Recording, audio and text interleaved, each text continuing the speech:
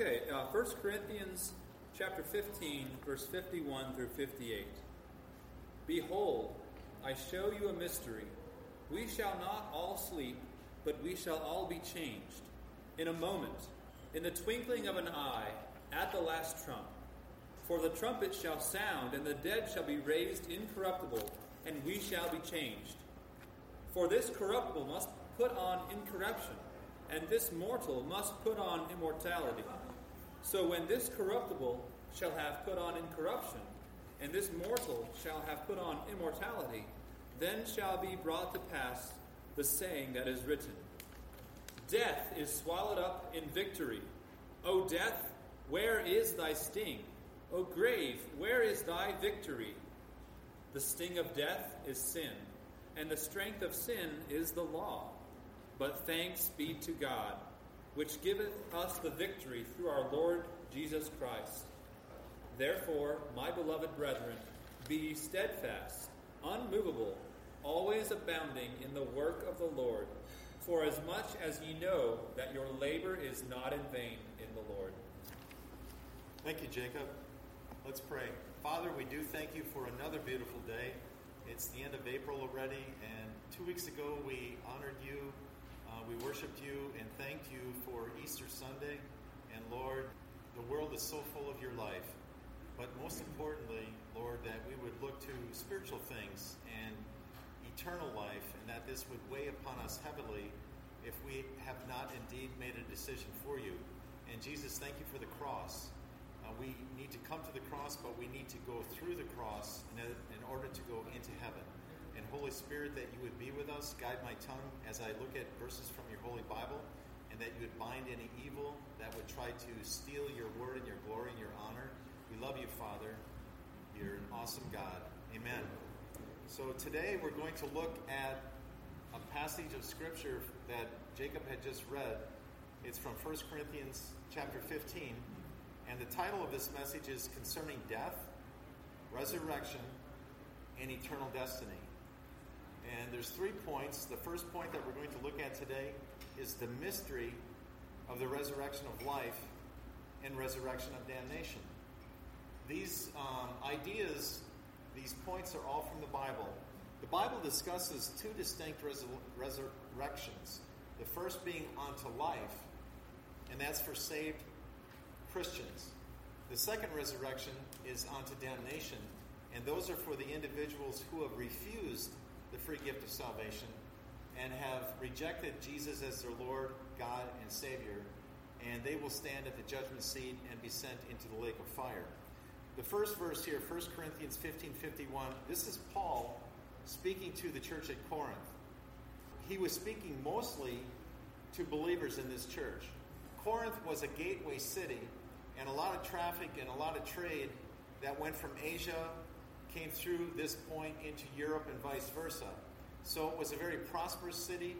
There was a lot of wealth there, and a lot of the Christians that were saved in Corinth, they had backgrounds that were very worldly.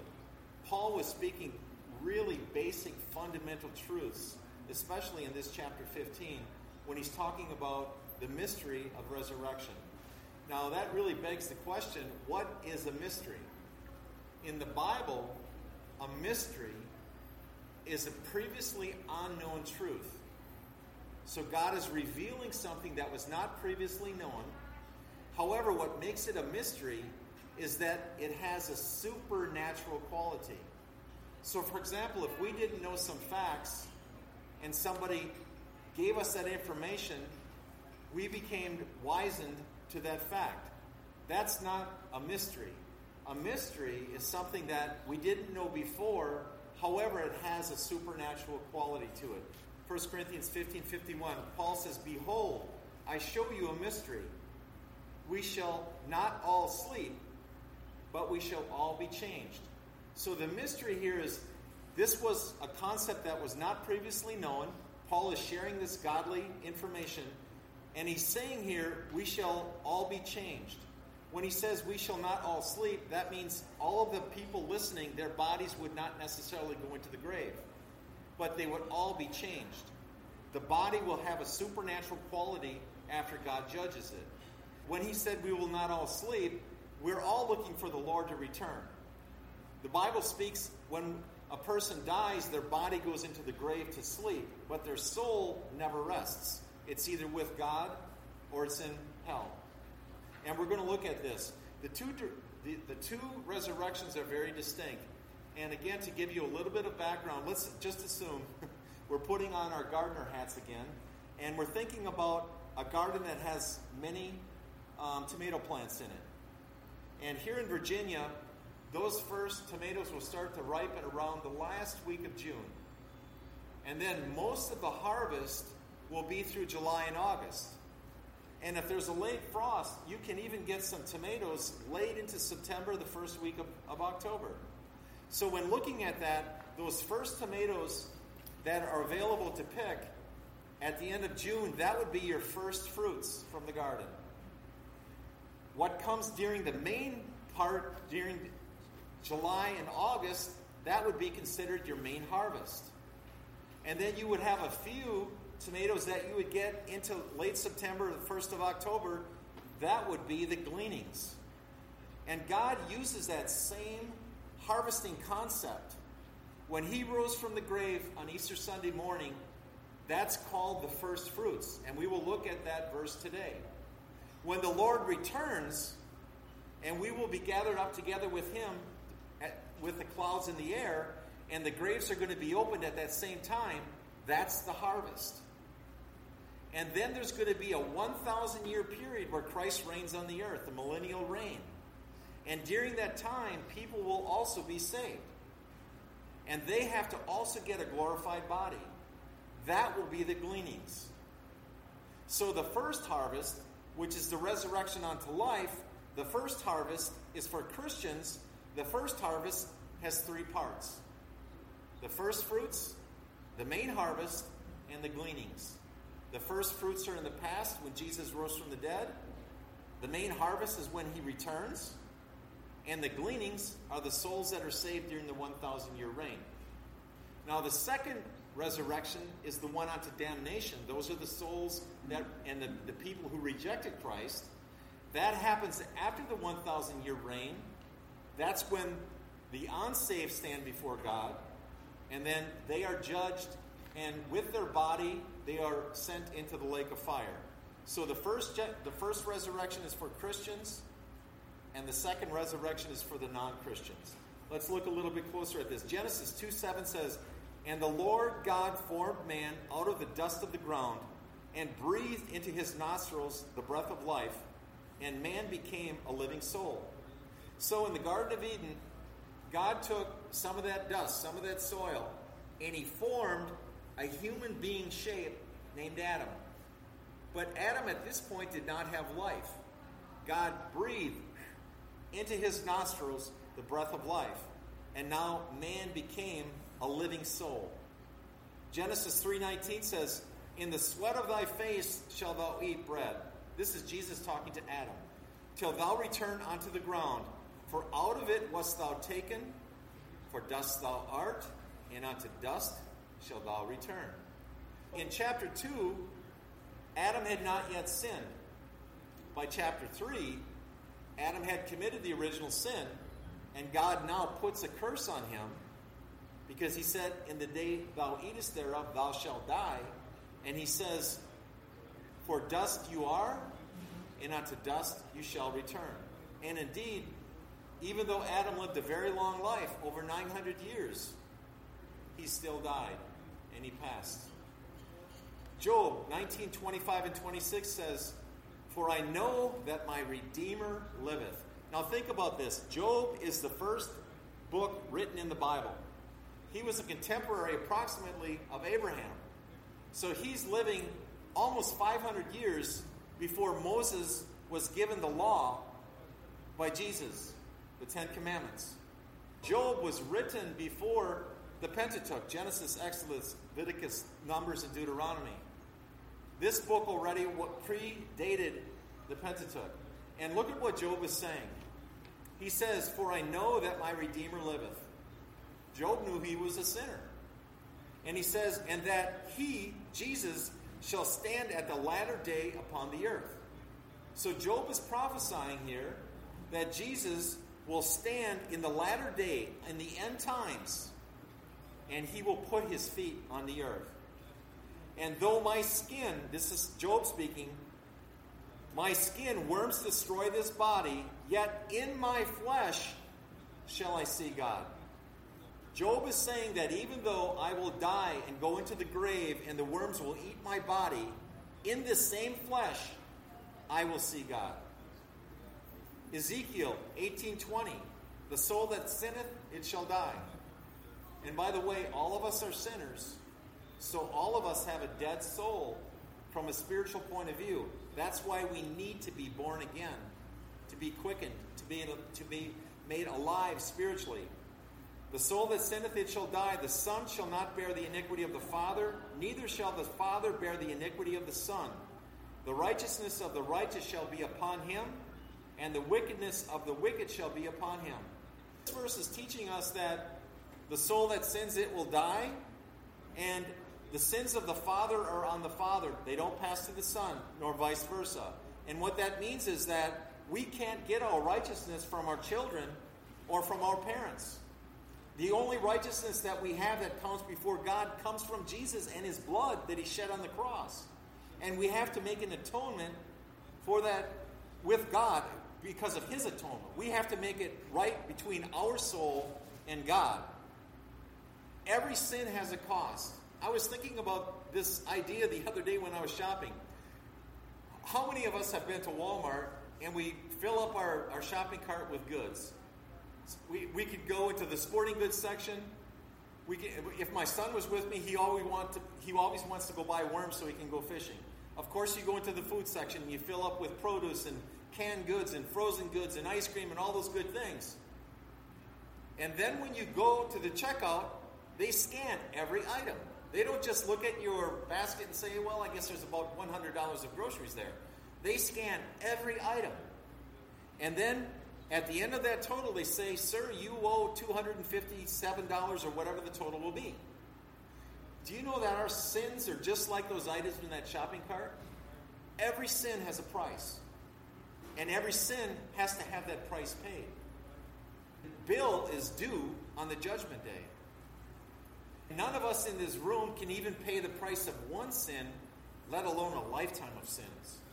That's why we need Jesus' blood atonement, the payment for our sins. Without it, we will stand before the great white throne and be cast into the lake of fire. Daniel 12:2 says, and many of them that sleep in the dust of the earth shall awake, some to everlasting life, and some to the shame and everlasting contempt.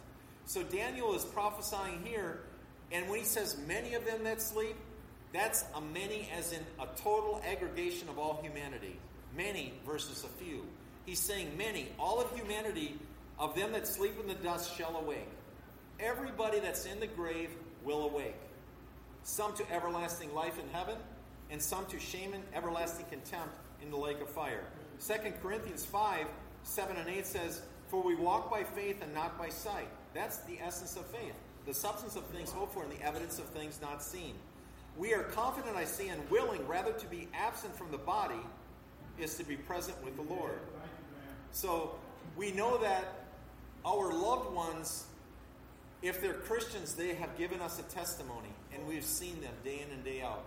And when they pass into eternity, we have the comfort of this verse. To be absent from the body is to be present with the Lord.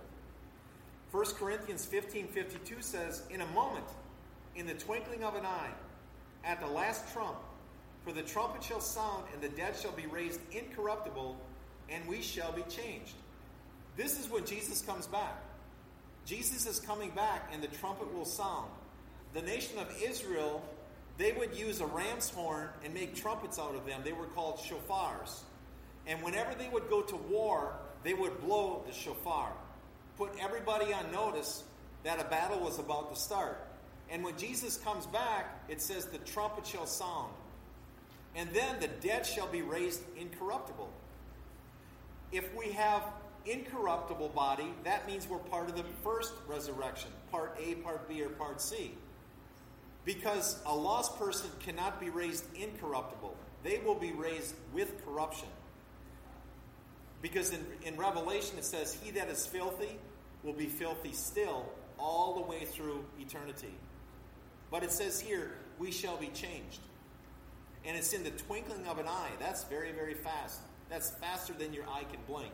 Daniel 12:1 says, and at that time shall Michael stand up, the great prince, which stands for the children of thy people.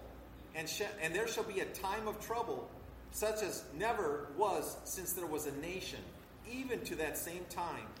And at that time thy people shall be delivered, every one that shall be found written in the book. Daniel here is prophesying that in the end times, during that 7-year period of tribulation, before Jesus comes back and fights at the Battle of Armageddon, before he starts that 1,000-year reign, those special saints who are tormented and tortured and become martyrs for Christ, they will have a special place in heaven. It says, the great prince that stands for the children of the people, Michael the archangel, will come at that time. And it says the people will be delivered. These are the people who trust and love Jesus. These are Christians. They shall be delivered. And everyone that is found written in the book. And this is speaking of the Lamb's book of life. If your name is in that book, and at that time, if you're on the earth at that time, when the Lord comes back, you will be delivered. You will receive a glorified body. You will no longer be tormented and martyred. John 5:28-29 says, marvel not at this, for the hour is coming in the which all that are in the graves shall hear his voice, and they shall come forth, they that have done good unto the resurrection of life, and they that have done evil unto the resurrection of damnation. John is saying here, marvel not, don't be in awe, because that day will come. Everyone that's in the grave will hear Christ's voice. Matthew 7:52 and 53 says, and the graves were opened, and many bodies of the saints which slept arose, and they came out of the graves after his resurrection, and went into the holy city, Jerusalem, and appeared unto many.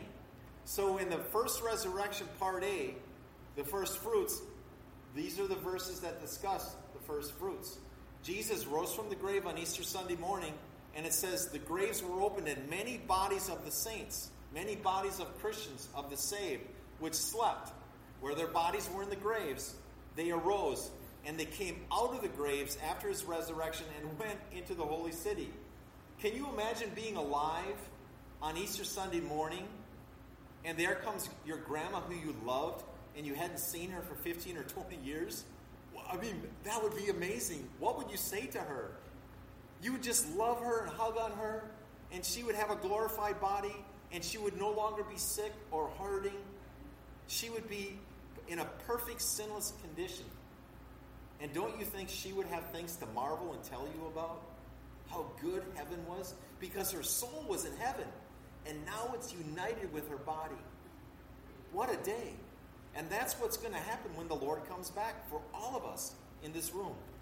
1 Corinthians 15:22 and 23 says, for as in Adam all die, even so in Christ shall all be made alive.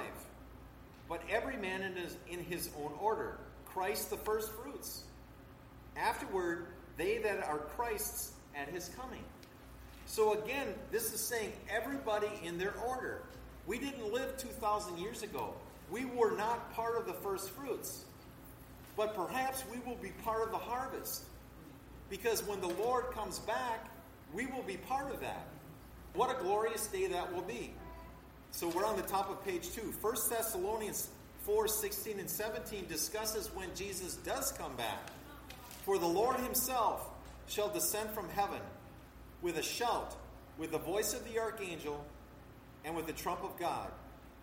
And the dead in Christ shall rise first.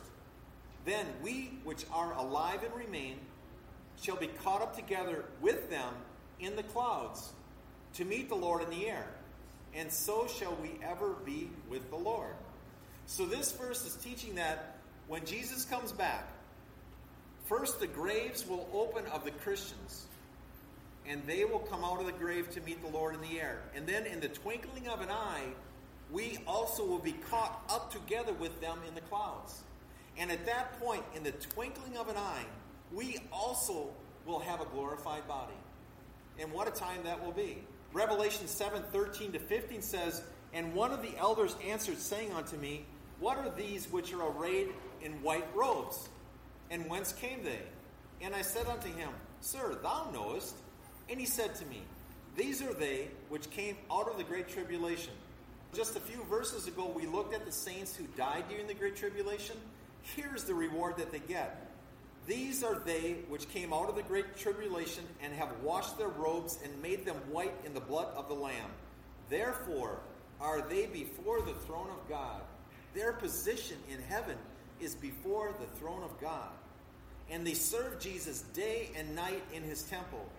And he that sits on the throne shall dwell among them." They will be given this special privileged position because they go through this torment time and they never lost their faith. And God says, "You're so dear to me, you will be near my throne for eternity." What a privilege.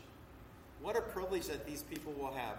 Revelation 25, this talks about that remnant part, those souls that get saved during the 1,000-year reign. It says, "But the rest of the dead live not again." So we know those are not the lost people. We know that those are not the people that are at the great white throne, because they will never live again. It says here, "The rest of the dead live not again until the 1,000 years were finished." This is the first resurrection. So this ends the first part of the resurrection. You had the first fruits, you had the harvest, and now you have the gleanings. So now the first resurrection unto life is complete. All of the saints at this point have a glorified body. Now we're going to move on to the great white throne. Revelation 20:11 says, "And I saw a great white throne, and him that sat on it," that's Jesus, "from whose face the earth and the heaven fled away." You see, Jesus is going to destroy this earth and this heaven. So they flee away. And it says, "And there was found no place for them." These souls at the great white throne, they can't hide anywhere. Today, people can hide. Rich people can cover their sins with their money. They can hire a lawyer, and they can get through the court system pretty much unscathed. In high school, the athletes, they didn't really have to study too hard because they were good athletes. They could go through school, and many got scholarships into college. So there's ways in our world we can dress up and cover our bodies in certain ways. But at this time, at the great white throne, nobody will find a place to hide. And they will have to give an account. And their shopping cart will be full of sins, and there's no way to pay it except through eternal torment in the lake of fire. Revelation 20:12 says, "And I saw the dead," these are the ones who never had eternal life, "and I saw the dead, small and great, stand before God." We know their bodies are reunited now with their souls. God takes their soul out of hell, takes their body out of the grave, and unites it, and now they're standing before God. And the books were opened. These books are all of the deeds that they've done in their body. Their thoughts, their words, their actions, their attitudes. God has a recording angel who wrote down everything in the books. And another book was opened, which is the book of life. And the dead were judged out of those things written in the books, according to their works. The more sin that they did, the more they will suffer into eternity. Revelation 20:14 and 15 says, "And the death and hell were cast into the lake of fire." This is the second death. "And whosoever was not found written in the book of life was cast into the lake of fire." Right now, hell is in the center of the earth. But since God is going to destroy this earth and make a new earth, he takes hell out of it, and he takes death, that spirit of death that's in the earth. That's why we die. There's a spirit of death. And he takes hell and death and casts them into the lake of fire. So all of the qualities that death has, and all of the qualities that hell has for torments, is now added to the torments that are in the lake of fire. Okay, the great change. The second point we're going to look at today is the great change. 1 Corinthians 15:53 says, "For this corruptible must put on incorruption, and this mortal must put on immortality." This is good news for us Christians. Our bodies are getting old, and our hair is turning gray, and it hurts when we get out of bed. But this old body is going to be made new. And it's even going to be better than when you were 21. It's going to feel better than that. It will never get sick. 1 Corinthians 15:50 says, "Now this I say, brethren, that flesh and blood cannot inherit the kingdom of God. Neither does corruption inherit incorruption." God is saying, you can't have this old body no matter how much you like it in heaven. I don't think any of us in this room really want to take this body to heaven, right? But God says, this body, flesh and blood, cannot inherit the kingdom. It has to be changed. You have to have a glorified body in order to get into heaven. But what a great admission price. You mean I have to get rid of all this aches and pains to go to heaven? Okay, sign me up. 2 Corinthians 5:1 says, "For we know that if our earthly house of this tabernacle were dissolved, we have a building of God, a house not made with hands, eternal in heavens."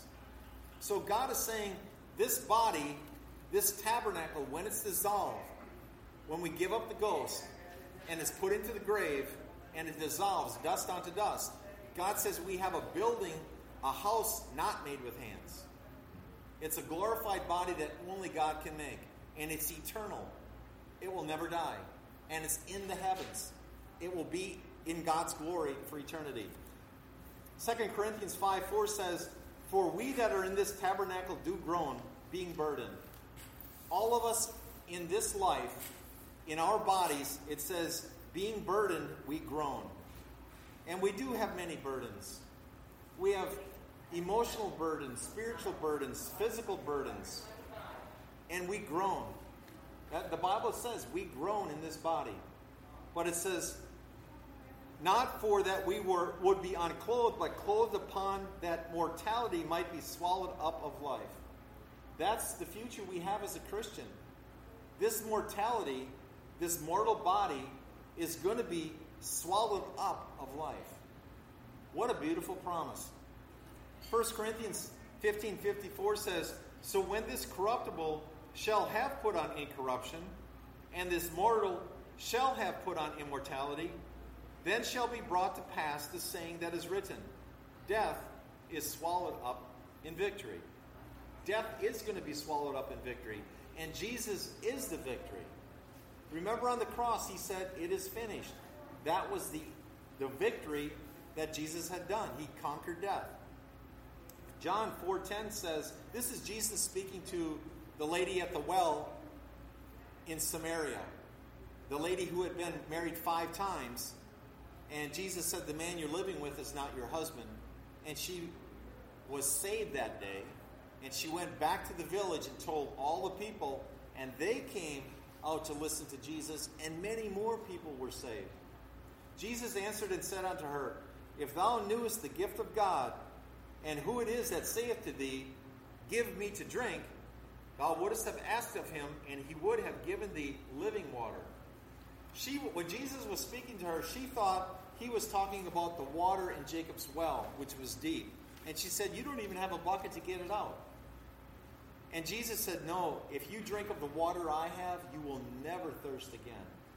And then he told her about all of the things of her life, and she believed on him. John 11:25 and 26, Jesus said unto her, "I am the resurrection and the life. He that believeth in me, though he were dead, yet shall he live. And whosoever liveth and believeth in me shall never die. Believeth thou this?" That's really the question for everybody in the room today. Do you believe this? Do you believe Jesus is the resurrection and the life? If you do, and you follow Christ as your Savior, then you too have eternal life. And he gives you to drink of the water of life, and you will never thirst again of eternal life. Philippians 3:21 says, "Who shall change our vile body? that it may be fashioned like unto his glorious body, according to the working whereby he is able even to subdue all things unto himself. So this is talking about Jesus. He is able to change our vile body, that it may be fashioned unto his glorious body. You see, Jesus, by the time the book of Philippians was written, had already resurrected. And the apostles had seen him as eyewitnesses that he had a glorified body, because he was able to walk through the room, walk through the wall, and yet eat fish with them. And the apostles saw Jesus ascend into heaven in front of their eyes. 1 Timothy 6:16 says, who only hath immortality, dwelling in the light, which no man can approach unto, whom no man hath seen, nor can see, to whom be honor and power everlasting. Amen. This is Jesus. This is talking about God. It says, who only has immortality? That's God, dwelling in the light. Jesus, God is a light, and in him is no darkness.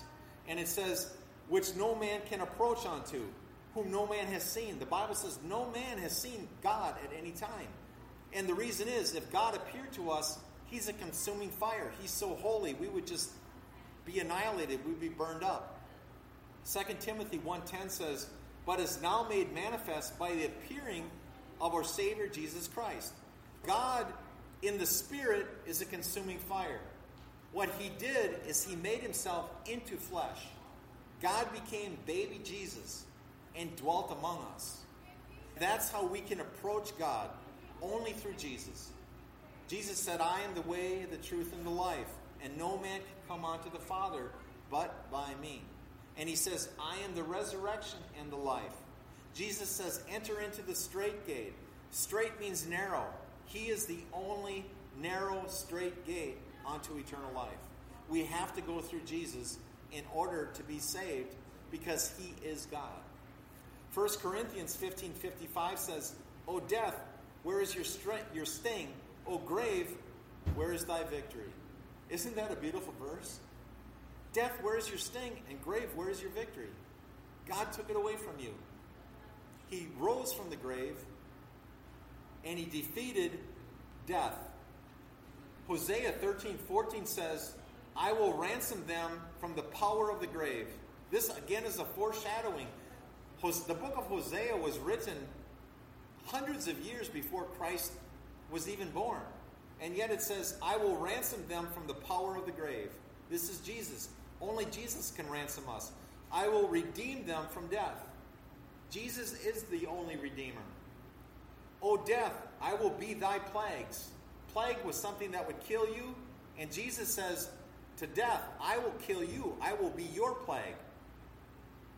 I will be thy plagues, O grave. I will be your destruction.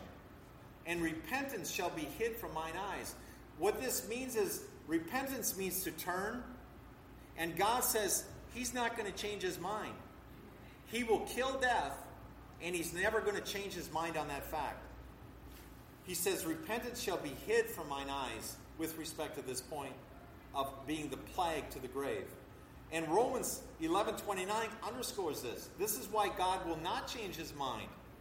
For the gifts and the calling of God are without repentance.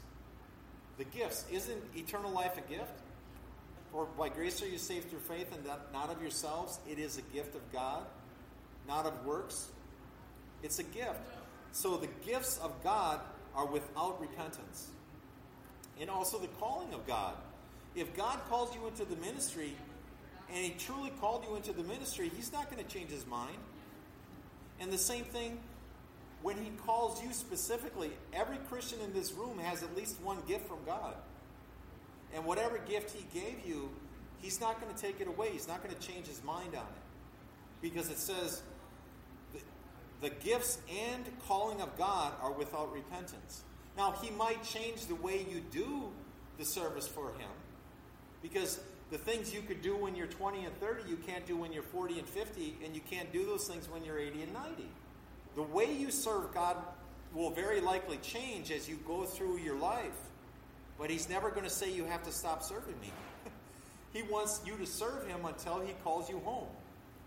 The gifts and calling of God are without repentance. Matthew 22:30 says, For in the resurrection they shall neither marry, nor are given in marriage, but are as the angels of God in heaven.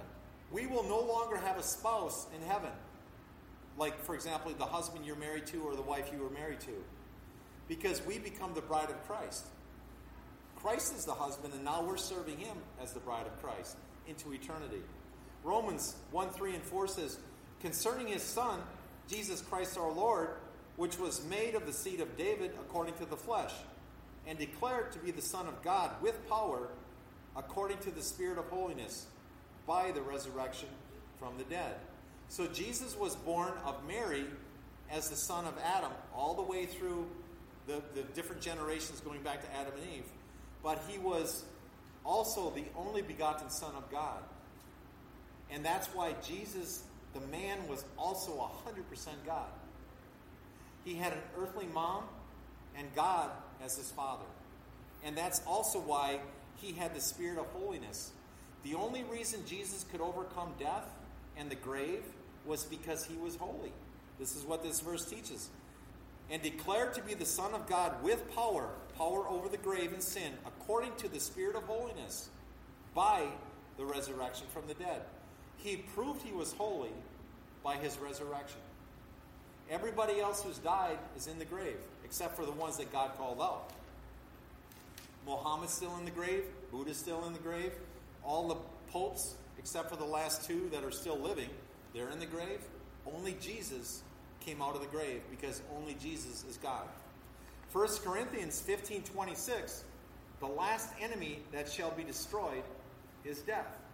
Remember, we just read a few verses ago that death and hell are cast into the lake of fire. Death will be destroyed forever, eternally in the lake of fire, and it will no longer impact any of us Christians. 1 Corinthians 15:56 says, the sting of death is sin, and the strength of sin is the law. All of us, because we're sinners, will have a physical body death. The wages of sin is death. And it says the strength of the sin is law. When we break a commandment, we've sinned. Sin, by definition, is a transgression of God's law. And the more that we sin, the more we've violated God's law. And it's almost like somebody, an attorney, could build a case against us, and they gather the evidence. And every time we sin, there's a piece of evidence that we broke the law. There's another sin, some more evidence. This case could be built for each one of us that we're such vile sinners. And that's where the sting of death comes. Because it says here, the strength of sin is the law. Romans 2:8 and 9 says, but unto them that are contentious and do not obey the truth, but obey unrighteousness, indignation and wrath, tribulation and anguish, upon every soul of man that does evil, of the Jew first, and also of the Gentile. So here God is saying, the people that deny his deity, that reject the free gift of salvation, God says, unto them will be indignation and wrath, tribulation and anguish, upon every soul that does evil. That's not a very good prospect for a future if the person is not saved. Romans 6:9, it says, knowing that Christ, being raised from the dead, dies no more. Death has no more dominion over him. Jesus died once for all. He's never going to go back to the cross. And that's why we only can have Jesus as our Savior. There's no other sacrifice that will ever be done that can atone for our sins. Romans 6:23 says, for the wages of sin is death, but the gift of God is eternal life through Jesus Christ our Lord. So we see both sides of the coin there. If we continue in sin and reject Jesus, the wages, the payment of our sin is death. But God did offer the free gift, no strings attached, of eternal life through Jesus. Romans 8:1 and 2 says, there is therefore now no condemnation to them which are in Christ Jesus, who walk not after the flesh, but after the Spirit. For the law of the Spirit of life in Christ Jesus has made me free from the law of sin and death. This verse says there's no condemnation if you're in Christ Jesus. But do you see, it's almost conditional. It says, for them which walk not after the flesh, but after the Spirit. There are many people that really deceive themselves. They're lying to themselves, and they think they're Christians, and they say they're Christians. But they're not walking after the Spirit. They're still walking in the flesh. This verse says there's no condemnation if you walk in the Spirit. That's the key. It's a conditional verse. So page 4. Resurrection 1:18 says, I am he that liveth and was dead. And behold, I am alive forevermore. Amen. And have the keys of hell and death. The first chapter of the book of Revelation is all about Jesus. Here Jesus is saying, I am he that liveth and was dead, who died on the cross and was resurrected on Easter Sunday morning. And he says, I have the keys of hell and death. I have the keys who goes into heaven and eternity. And I have the keys of who go into hell and the lake of fire. So the last point we'll look at briefly here today is the labor and the reward of a Christian. 1 Corinthians 15:57 says, But thanks be to God, which giveth us the victory through our Lord Jesus Christ. God had the victory on the cross, and he gives us this victory of eternal life through Jesus. Psalm 9:1-2 says, I will praise thee, O Lord, with my whole heart. I will show forth all thy marvelous works. I will be glad and rejoice in thee, and I will sing praise to thy name, O thou most high. The point here is the labor and the reward of a Christian. The psalmist is saying, I will praise thee with my whole heart, not half-heartedly. And I will show forth your marvelous works. I will share with the people, I will witness to the people your glory and your greatness in my life, the great things that you have done for me. I will be glad and rejoice in you, God. I will sing praise to your name. Those are all the ways that we can serve God and bring glory to his kingdom. Isaiah 25:8 says, he will swallow up death in victory. Isaiah was written 600 years before Christ. And it's saying here, Jesus shall swallow up death in victory. And the Lord God will wipe away all tears from off all faces. It says that also in Revelation. But God is saying he's going to wipe away all tears from all faces. All the Christians, their tears are going to be wiped away. And the rebuke of the people shall he take away from off the earth. For the Lord has spoken it. And that's a promise. Whatever God says, it will happen. God cannot change his mind. Whenever he says something, it's a covenant with us. And all of his promises cannot be broken. For the Lord has spoken it. Isaiah was so sure when he was saying, God will wipe away your tears. And they're saying, but why? How? He says, because the Lord has spoken it. It will happen. John 19:30, when Jesus therefore had received the vinegar, he said, it is finished. And he bowed his head and gave up the ghost. So this is where Jesus is on the cross in John 19. And it says he received the vinegar, the last picture of the sin that he bore on the cross, this vinegar, this nasty taste, received it into his mouth, and then he said, it is finished. The work was done. He bowed his head and gave up the ghost. They took his body off the cross. Nicodemus and Joseph of Arimathea, they took and embalmed his body. They wrapped it and they put it into the grave.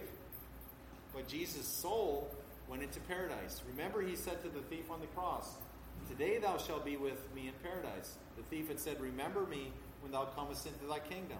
And he said, today thou shalt be with me in paradise. Jesus was in paradise with all the other souls that were saved from the Old Testament times, going all the way back to Abel, probably the first person who had died at that point. 1 Corinthians 15:22, for as in Adam all die, even so in Christ shall all be made alive. Adam, the first Adam, sinned. And because of his sin, we have his nature. His sin has passed upon all of us. And because we've all sinned, we all have the death curse. But as in the first Adam all die, Jesus Christ is the second Adam, and all can be made alive in him. And all the Christians shall be made alive in Christ. 2 Timothy 1:10 says, but is now made manifest by the appearing of our Savior Jesus Christ, who has abolished death, and has brought life and immortality to light through the gospel. How do we witness? How do people get saved? The Bible teaches us faith comes by hearing, and hearing by the word of God. And this verse here at the end says, and has brought life and immortality, eternal life, to light through the gospel. And the gospel, very simply, is the death, burial, and resurrection of Jesus Christ. When we share that simple message, that's how people get saved. 1 Corinthians 15:58, therefore, my beloved brethren, be ye steadfast, unmovable, always abounding in the work of the Lord, for as much as you know that your labor is not in vain in the Lord. God is teaching us here, be steadfast, unmovable, always abounding in the work of God. This is a marathon. Life is a marathon. It's not a short sprint, 100 yards. A marathon is like 26 miles.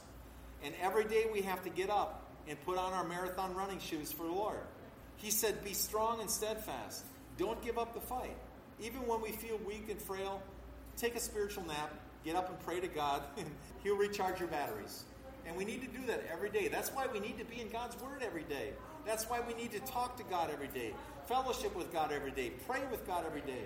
That's how He recharges our spiritual batteries. He's saying here, be steadfast, always abounding in the work of the Lord. 2 John 9 says, whosoever transgresseth and abideth not in the doctrine of Christ hath not God. He that abideth in the doctrine of Christ, he has both the Father and the Son. So the doctrine of Christ is His gospel. Are you abiding in the gospel? The death, burial, and resurrection of Christ. And it says, he that abides in the doctrine, he has both the Father and the Son. And once you become saved, your body actually becomes a dwelling place for the Holy Spirit. Because our body becomes a temple of the Holy Ghost.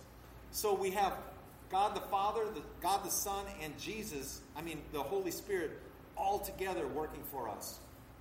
Galatians 6:9 says, and let us not be weary in well-doing, for in due season we shall reap, if we faint not. This third point is the labor and the reward of the Christian. God doesn't want us to be weary. And He says, don't faint. Be strong in the Lord. This isn't like an assignment that you got in school where you have to prepare for this test and you get graded.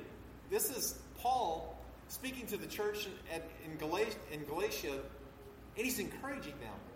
Don't misread this and be like negative, like, oh, I'm so tired today, I can't do this. No. God wants us to be faithful, and He gives us the joy of the Lord, which renews our spiritual batteries. Philippians 2:12 and 13 says, wherefore, my beloved, as you have always obeyed, not in my presence only, but now much more in my absence, work out your own salvation with fear and trembling. For it is God which works in you both to will and to do of His good pleasure. So Paul is saying, I know that I'm not always with you, and I know that when I'm present, you guys are serving the Lord. I'm watching you, and you love Jesus. But even more in my absence, work even harder. Serve the Lord. And he says, work out your own salvation with fear and trembling. When we fear God, He blesses us more. That's not a fear like we have of man, where somebody can hurt us. Because God loves us, when we fear Him, we don't sin. The fear of the Lord is a way that keeps us back from sin. And when we don't sin, God blesses us more. So He's saying, work out your salvation. Every day, get up. Your job is to serve God. And work out your salvation. Do your job with fear, because then God gives you more blessings. Hebrews 13:20-21 says, now the God of peace, that brought again from the dead our Lord Jesus, that great shepherd of the sheep, through the blood of the everlasting covenant, make you perfect in every good work to do His will, working in you that which is well-pleasing in His sight, through Jesus Christ, to whom be glory forever and ever.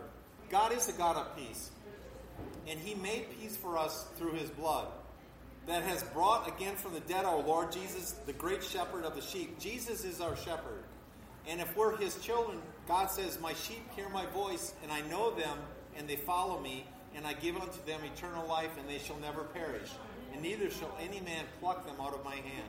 Jesus is the good shepherd.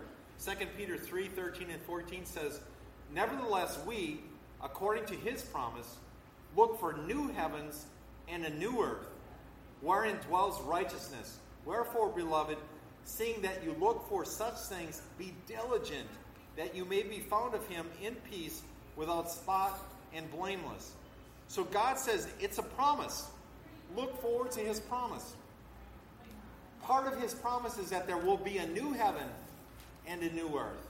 Because remember, at the great white throne, God destroys the old heaven and the old earth.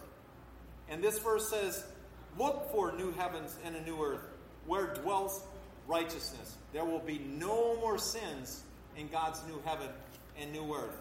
And he says, be diligent. Diligent means you work with a concerted effort, with a focus. Be diligent that you may be found of Jesus in peace, without spot and blameless. And that's talking about our spiritual wardrobe. When we have sin in our life, that causes spots and blemishes on our clothes, and we want to be clean before the Lord. But the good thing about God is, if we confess our sins, he's faithful and just to forgive us our sins and to cleanse us, to wash us from all of our filthiness and unrighteousness. God is good. God is good all the time. Let's pray. Thank you, Jesus, for this beautiful day. It's such a wonderful day. It's such a wonderful spring day. Thank you for these verses that you talk about, eternal life, the first resurrection, the second resurrection, and all the promises you have for us, that you will take away our aches and our pains. You're going to wipe away all tears. You're going to give us a glorified body. Jesus, those are awesome, awesome promises. And we look forward to the day when one day we will look at you in the face, Jesus, and honor you and praise you and worship you. Jesus, you are God. We love you. Thank you for your Holy Spirit, Father. Amen.